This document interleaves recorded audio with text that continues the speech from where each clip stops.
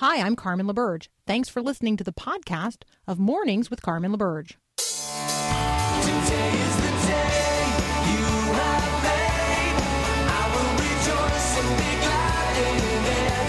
Today is the day you have made.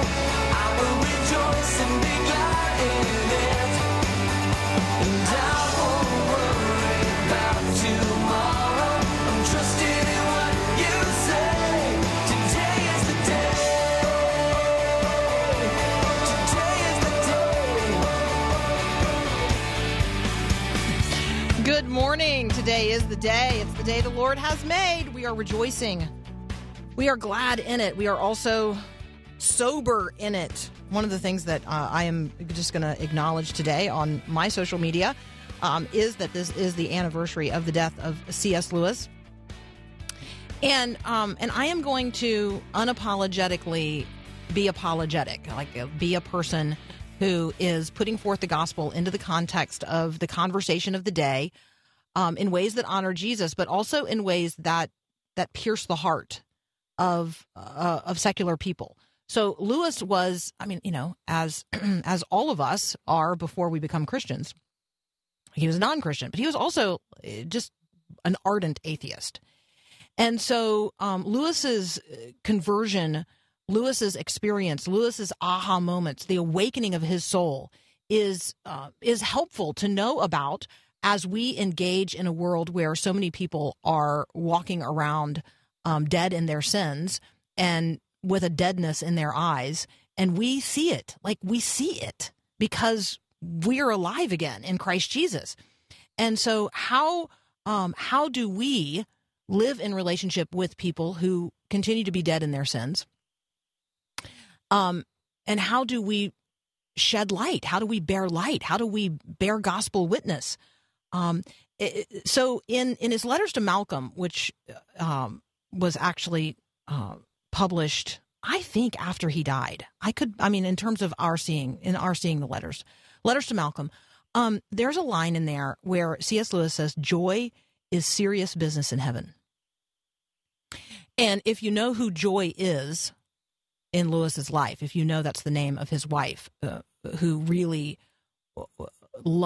the experience of love was the awakening of his soul. Like, how could there be something as odd as love, as real as love, as deep as love, as powerful as love, if there is no God? Like, how could that even exist? How could love exist? So anyway, the four loves is sort of the entry into that conversation. And then if you know who Joy is as a person, and you know the story of his loss of Joy when she died, and that is told in the book A Grief Observed. If you know those parts of Lewis's testimony, and then you read in Letters to Malcolm this statement that joy is the serious business of heaven, you know that Lewis is talking here on at least two levels, or three, or four, or six, or 10. So just consider today that statement. Joy is the serious business of heaven. And take seriously today not only the joy, but the grief. Take seriously the light and the dark. Take seriously the reality that every person you meet today, including yourself in the mirror, you are either going to live in splendid glory for all eternity, or you are going to be a creature of such great horror that were we to know now your future reality, we wouldn't even be able to look upon it. Like, that is reality. That is real reality. That is true truth. That is the deeper truth. And that is what Lewis was trying to point to, and what we as Christians walking in the world today need to not only be aware of, but sort of voices for and advocates of. Okay, next up, I'm going to be talking with Adam Holtz from Plugged In. We are going to talk about Frozen 2. It releases tonight. I can go ahead and tell you in advance. I'm not seeing it, but a lot of people will. So we're going to talk about Frozen 2. And then the highlight of the day, we're going to talk about A Beautiful Day in the Neighborhood. And we're going to talk about Mr. Rogers. Yay! That's up next here on Mornings with Carmen.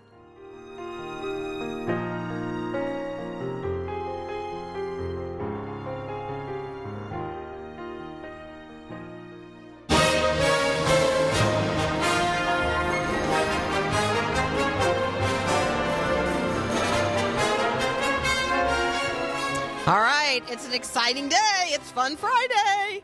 On Mornings with Carmen, Adam Holtz is back from Plugged In. You can check out what he is writing and talking about at pluggedin.com. Welcome back. It's always good to be on with you, Carmen. Well, and you're always on Fun Friday, so you kind of have the best day of the week. I feel like I do. Like Monday we do like Monday machinations.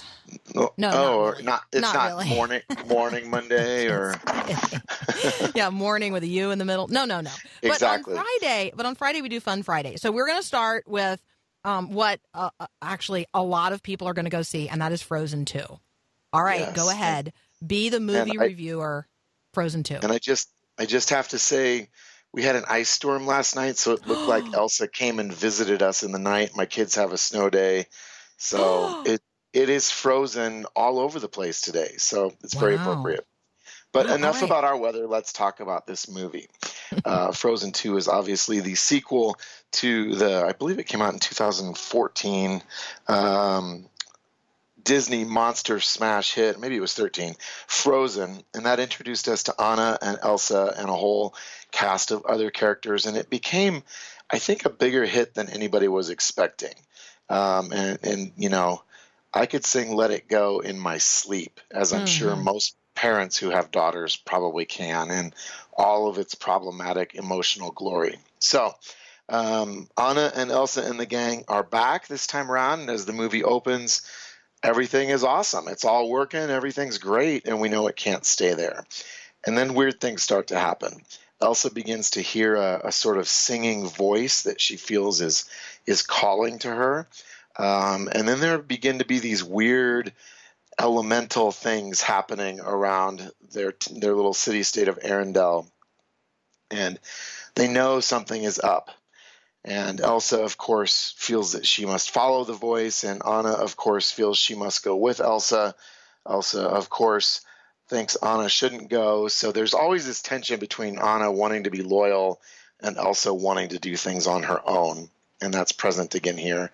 And they recall some stories that their dad told them about a battle long, long ago with another nearby kingdom.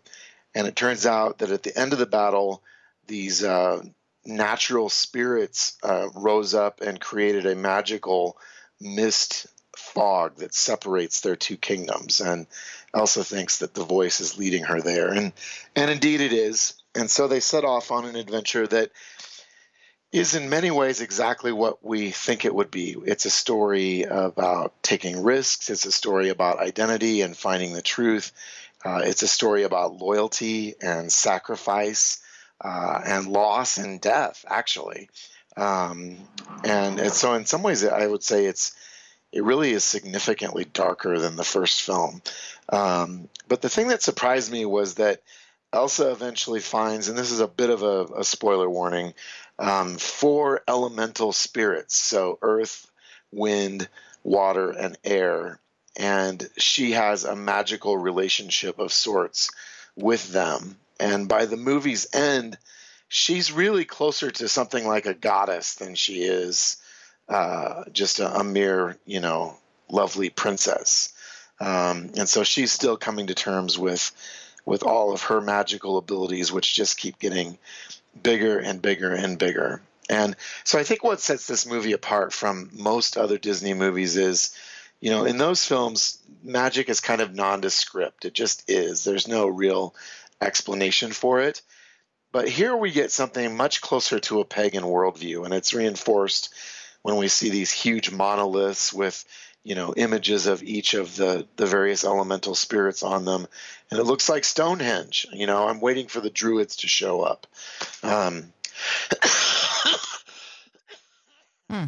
So, okay, I'm talking with Adam Holtz from Plugged In. That's okay. Why don't we, let's go ahead and take a quick break right now. Okay.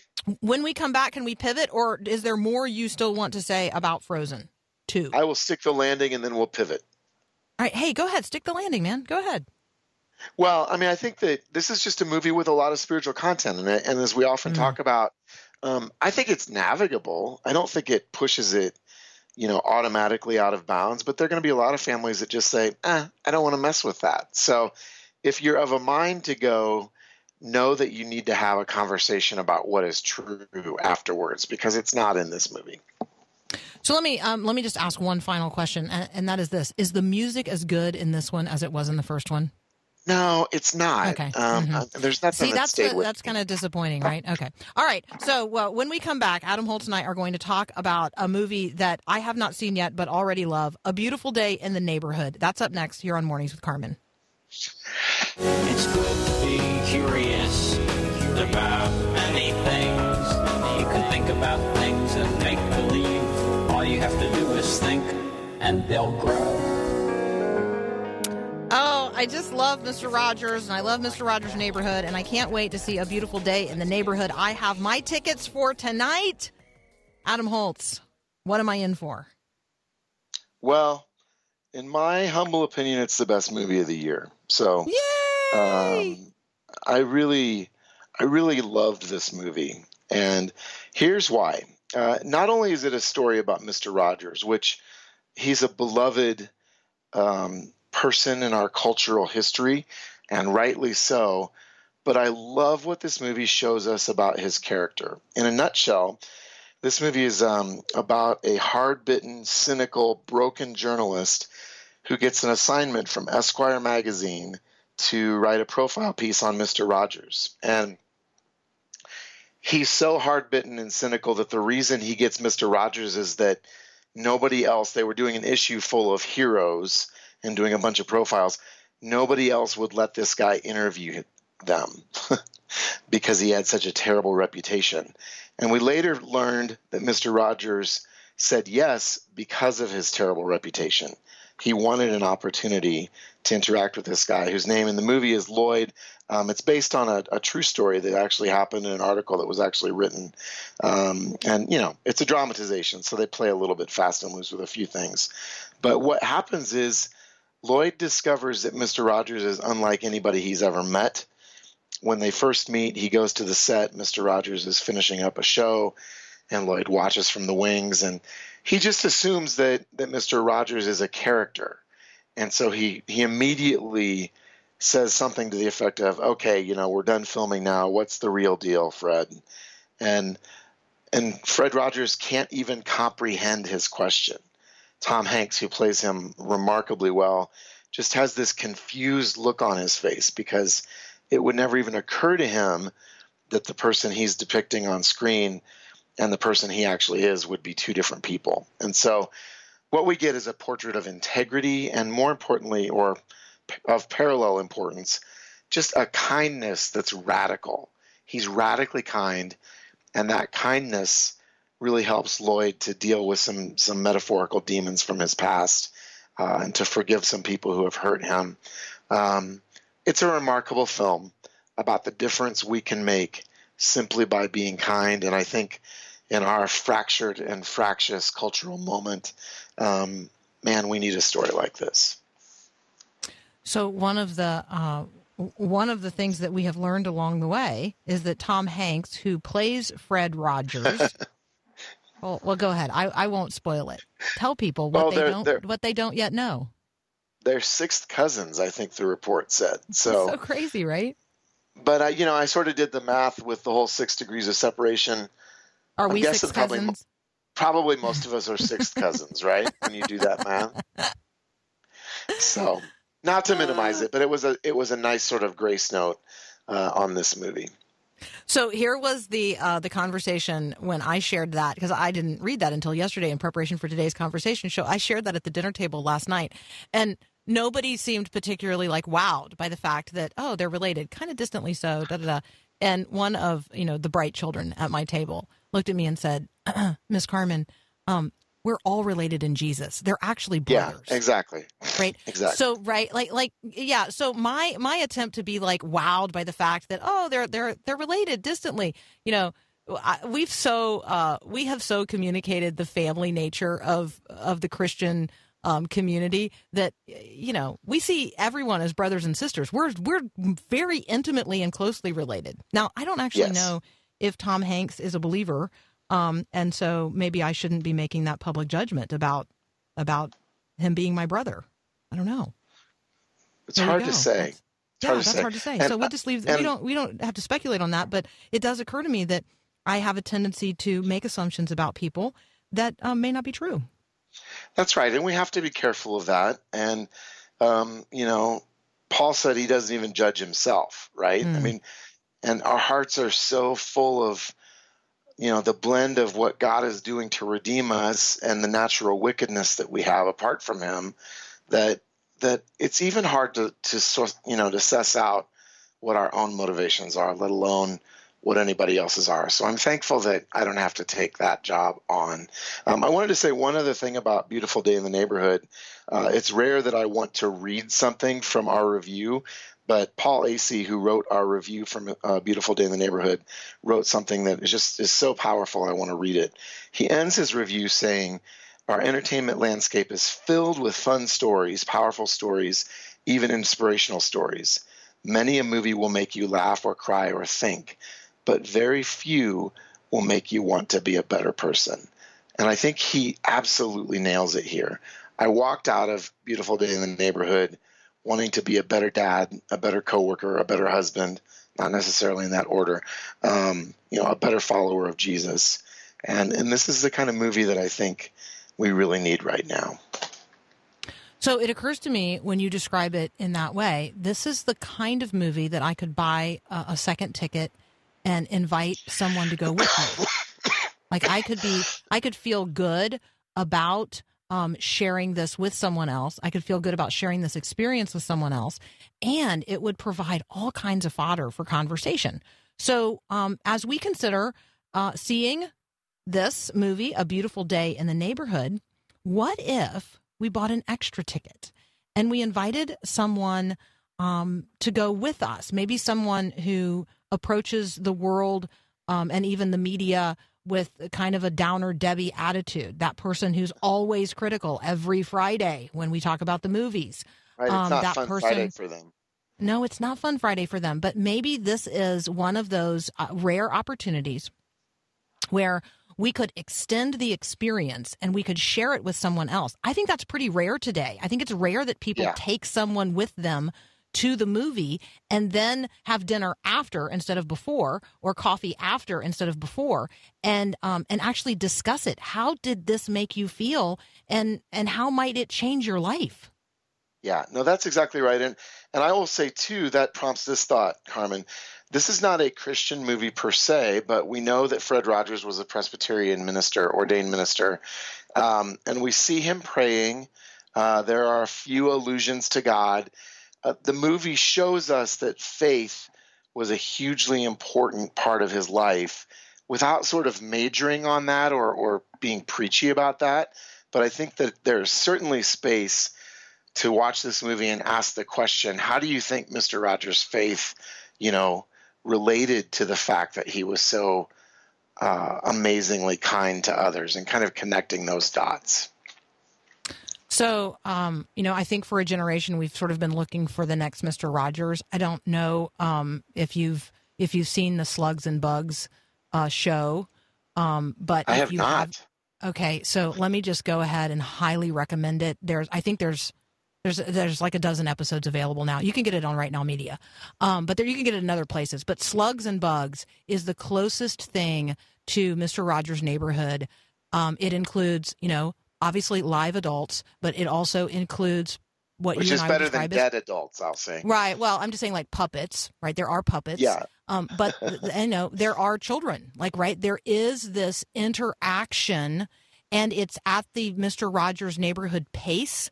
It's not fast. It's not, it's not that bam, bam, bam, bam, bam kind of visuals. And there's music, and anyway, Slugs and Bugs. That's my grandkids are Slugs and Bugs fans in the ways in which I was a Mr. Rogers fan back in the day. Yeah. So anyway, I there will you go. check it It's my out. shout out Definitely. to Slugs and Bugs. Oh yeah, you should definitely check it out. All right, we got to leave it right there. We are out of time. Adam Holz, thank you so much. Have a fun snow day or ice day where you are, but don't be frozen. I will not be frozen, and I might let it go. Make it a beautiful day in your neighborhood. Yes. I'll stop there. All right. Thanks, man. Okay. We'll be right back. Thanks, Carmen. A beautiful day for a neighbor. would you be mine? Okay, so Chris Martin, actually, his job is to lead social media strategy at Lifeway. And Lifeway is, it's big. It's big on the scene in terms of Christian resources and communicating the Christian faith in the culture today. And so I thought it would be fun to talk with Chris about why we are on social media and, as Christians, what we're doing there. Like, do you have a social media strategy? If you are on Facebook, if you are on Twitter, if you are on TikTok or some other social media platform, Instagram, why are you there? And what's your social media strategy? And if your church is on one or more of those platforms, why are you there? What are you doing there? What are you hoping to accomplish? What's your strategy for being on social media and engaged with that? I'm also going to ask Chris, because yesterday, Jesus is the Son of God was trending on Twitter. I'm going to ask him, how does that happen? And maybe why does it matter? That's up next. You're on Mornings with Carmen. Teens today are experts in the art of mass communication, but they tend to come up short on truly connecting. Hi, I'm Mark Gregston with Parenting Today's Teens. From Facebook and Twitter to Instagram and Snapchat, today's generation has every tool imaginable at their fingertips for communicating with peers. They can barely go 5 minutes without telling the whole world about what they're eating or where they're going with their friends. But you and I both know that this form of one-way communication falls painfully short of meaningful conversation. So Mom, Dad, turn off the cell phone and teach your teen the dying art of connecting face-to-face. No amount of likes or followers can replace the joy of true relationship. Looking for more parenting wisdom? Go online to parentingtodaysteens.org or search for Parenting Today's Teens in your favorite app store.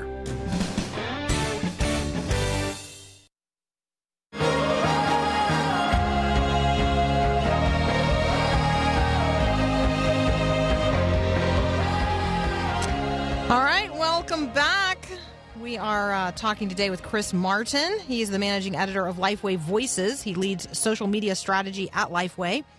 He actually studies social media, and he helps us, Christians out here in the world, try to better use it for God's glory and the ministry that he has set us as stewards over. So, Chris, welcome back. Thank you. Thank you for having me back. Oh, absolutely. And I'm just going to assure you in advance, there's no pop quiz today on this segment of the show. Although when Dan DeWitt was on, I gave him a pop quiz. And when you are up at Cedarville, you can ask him how he did on that. Yes, I will. I'm headed up there this week before we head home for Thanksgiving to visit a friend. And I'll make sure if I run into Dan to ask him how he did. That's perfect.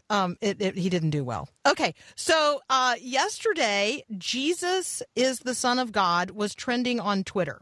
Now, I'm not going to make much ado about what I ultimately know is nothing, but tell us how that happens and why people think it matters. Yeah, so how it happens, it can happen in a number of ways. I actually saw that the other day, and I was trying to track down. Usually what happens is some famous person or a group of famous people tweet some sort of phrase, and it gets a lot of interaction, and then people start quote tweeting that tweet and talking about that tweet, and then it just kind of bubbles up, and Twitter's algorithm of how it measures what's trending and whatnot says this phrase is trending because it's not because everyone on Twitter is talking about it, but because it's become a really common phrase. Like, it kind of sparked really quickly, and it had some flame to it. But it doesn't mean, that everyone on Twitter is talking about it necessarily. And so I could not locate the sort of epicenter, I guess, if you wanted to use that term. I couldn't locate the epicenter of how that phrase got trending. But I assumed it was in relation to Kanye West's new album, but it wasn't Jesus is King, which is what the name of the album was. So I'm not sure what was the original sort of epicenter of that. But then you had a lot of people using that phrase and talking about that phrase. I think a lot of people, I tweeted about the fact that this was happening earlier in the week, and this isn't going to be a popular opinion necessarily, but whenever I see people, what's funny is when I did go look to try to find what caused that phrase to be trending on Twitter, the most common tweets I was seeing were tweets saying, Jesus is trending on Twitter. Like, wow, this is amazing. Like, maybe people will come to Jesus, or, like all kinds of sort of meta self-referential.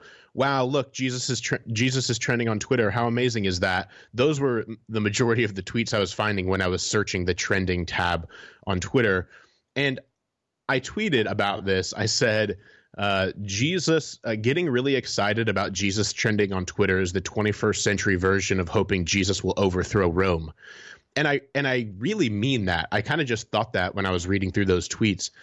When we get really, really excited about Jesus trending on Twitter, I think ultimately we're really happy Jesus is popular. We're really happy Jesus, people are talking about Jesus. Now, I think obviously that is a good thing to be happy about. But if we understand social media and how it works, Jesus can trend on Twitter because people put the word Jesus in a tweet and talk really badly about Jesus. So if we understand just basic social media, the word Jesus can trend on Twitter because people are talking about how bad Jesus was or something like that. So Jesus can trend on Twitter. That doesn't – we have this – unfortunately, in our culture, this is a kind of symptomatic of a larger problem. We've come to a point, I think, where virality equals value. So we have this idea that if something goes viral, it has value. It's valuable. If something is popular on social media, it's more valuable than if it wasn't. Like, wow, that went viral. That's usually like an affirmative, like, wow, that's really great. It's really great that went viral. And so we have this idea that the fact that Jesus trends, that somehow validates Jesus. And that's just not true. Just like Jesus didn't have to overthrow Rome to validate who he was or his ministry, Jesus doesn't have to trend on Twitter. We get so caught up in celebrity culture and wanting to be validated and wanting to be accepted that Jesus trending on Twitter somehow becomes a big deal to some of us. And I don't think, like, it's so antithetical to who Jesus is to care that Jesus trends on Twitter. I can't imagine, this is a funny thing to say, but if Jesus were around today, he would really care a whole lot if he trended on Twitter. That kind of goes against the whole first will be last, last will be first kind of a thing. And I don't really think that Jesus trending on Twitter is really much ado about nothing. And it kind of breaks my heart when I see people getting all excited about it, because I think it's kind of a way of saying Jesus is popular and this is really great. Maybe people will accept him, but so few of us are actually sharing the gospel with our friends. I don't know if we actually care about that. So in the conversation about language, which I am always a person who is interested in the words that we use and how we use them and how they catch on, we have to be careful when we say virality and be sure that we emphasize the A in that word, because virility is awfully close. And that right. It's just interesting, right? Right. But anyway, and so is the word virus. Like when we start talking about, hey, something going viral is always positive, it's based on the concept of a virus, which is not something we consider good in terms of when it attacks our bodies. So I do think that it's always helpful to talk with you about the words we're using. But I want to have a conversation when we come back from the break about why, as Christians, we're even on social media. I think that there are a lot of people who are on social media just because it seems to be the thing to do. And they don't necessarily have a strategy for being there. I'm really concerned when we talk about churches or we talk about ministries that have a presence on social media, but no real strategy for being there. So when we come back, can we talk about that? Yeah, sure. Let's do it. Perfect. All right. So I'm talking with Chris Martin from Lifeway Voices. He leads their social media strategy at Lifeway. So I feel like he's a good person to ask about why we should have a strategy on social media. That's up next here on Mornings with Carmen. I gotta know church choir singing in my soul. I've got a sweet salvation and it's beautiful. I've got a heart All right, so I'm talking with Chris Martin from Lifeway Voices about social media, and we're going to have a conversation about social media strategy. Now, I recognize, Chris, that we could spend a semester on this conversation, and yet I'm confident that you are able to articulate why a Christian and or Christian organization and or church should have a social media strategy, and then maybe some ideas about how to frame that conversation if we have not yet had it with ourselves or in our church or with our Christian ministry. Yeah, you're so right. It's something that if I were a professor or if I had a PhD in communication, I could easily teach a whole class on for a semester. People do it all the time. But where do we start? I think let's start here. I had a conversation with a friend the other day. It was just yesterday, and she said, there's a friend at work, and she said, you are, out of all the social media people I know, the people who work in social media, you have the most sobering view of social. I forget the exact word she said, but the most sobering, negative, if you will, view of social media of anyone who works in social media. And I said, that's 100% right. And then I showed her the phone case that I have. So I have a phone case that has on the back of it, it's a clear phone case, and it has a black bordered white warning label on it like you would see on a pack of cigarettes. It says, cigarettes have been shown to, or nicotine has been shown to cause cancer or whatever. And it says, social media seriously harms your mental health. And it's right on the back of my phone. If I was holding my phone in front of you, you'd see it. It's clearly there. And so it's true. Out of everyone I know who works in social media, I'm the person who loves it the least. And I truly think social media has had when you consider all the good and the bad that has come from social media since its inception sometime in the late 90s or early 2000s, I think social media has had a net negative on society as a whole. I don't think social media is a net positive on how we interact with each other or anything like that. I think if you were to add up all the goods and bads, social media is a net negative. Now, the question would be, well, Chris, then why have you given your entire professional life to working in something you think is a net negative? And I think that it's just pretty clear to me that as believers, as Christians, we're called to shine light in the darkness. And if I thought social media was amazing and it was full of light, I would feel less compelled to shine light there. But social media is such a dark place. I feel even more compelled to work in it and try to shine the light of the gospel and the good news in it. So for Christians, now, when we get into like strategy and why it's important to have a social media strategy, whether you're an individual, a church, a Christian organization, a Christian university, whatever. It's important to have a strategy because of sin. Because we're sinful, we are inclined to use social media. Our default setting, if you will, in using social media is going to be for bad purposes, for bad reasons, bad motivations, to make much of ourselves or to try to push some thought system onto other people in a mean way, to express anger, discontent, or all the things that you see on social media that make you cringe or make you not want to get back on. That's what happens when we exercise. When we exercise our social muscles on social media without a strategy, our sin takes over. So we all, whether you're an individual, a stay-at-home mom who likes to log on to Facebook while you're waiting for your kids in the car line, or you're a major Christian organization or mega church, you need a social media strategy because if you don't, sin can have a more dramatic effect on how you use social media. And so I think we need a social media strategy on a very spiritual level just because it will help us guard against sin. But then on a more practical level, I guess you could say, on a more sort of organizational level, the reason we need social media strategy is to make the most of our time. I mean, today there are just dozens, and it's not really dozens, but it feels like dozens of ways that we could be creating social media content on so many different platforms. And do we create blog posts or graphics with Bible verses on them, or do we make videos, or all these different? Do we have a podcast or not? Do we have a blog or not? All these different options we have to have, or that we do have. We have to decide. We have to use wisdom and understand our audience and decide what is the best use of our time.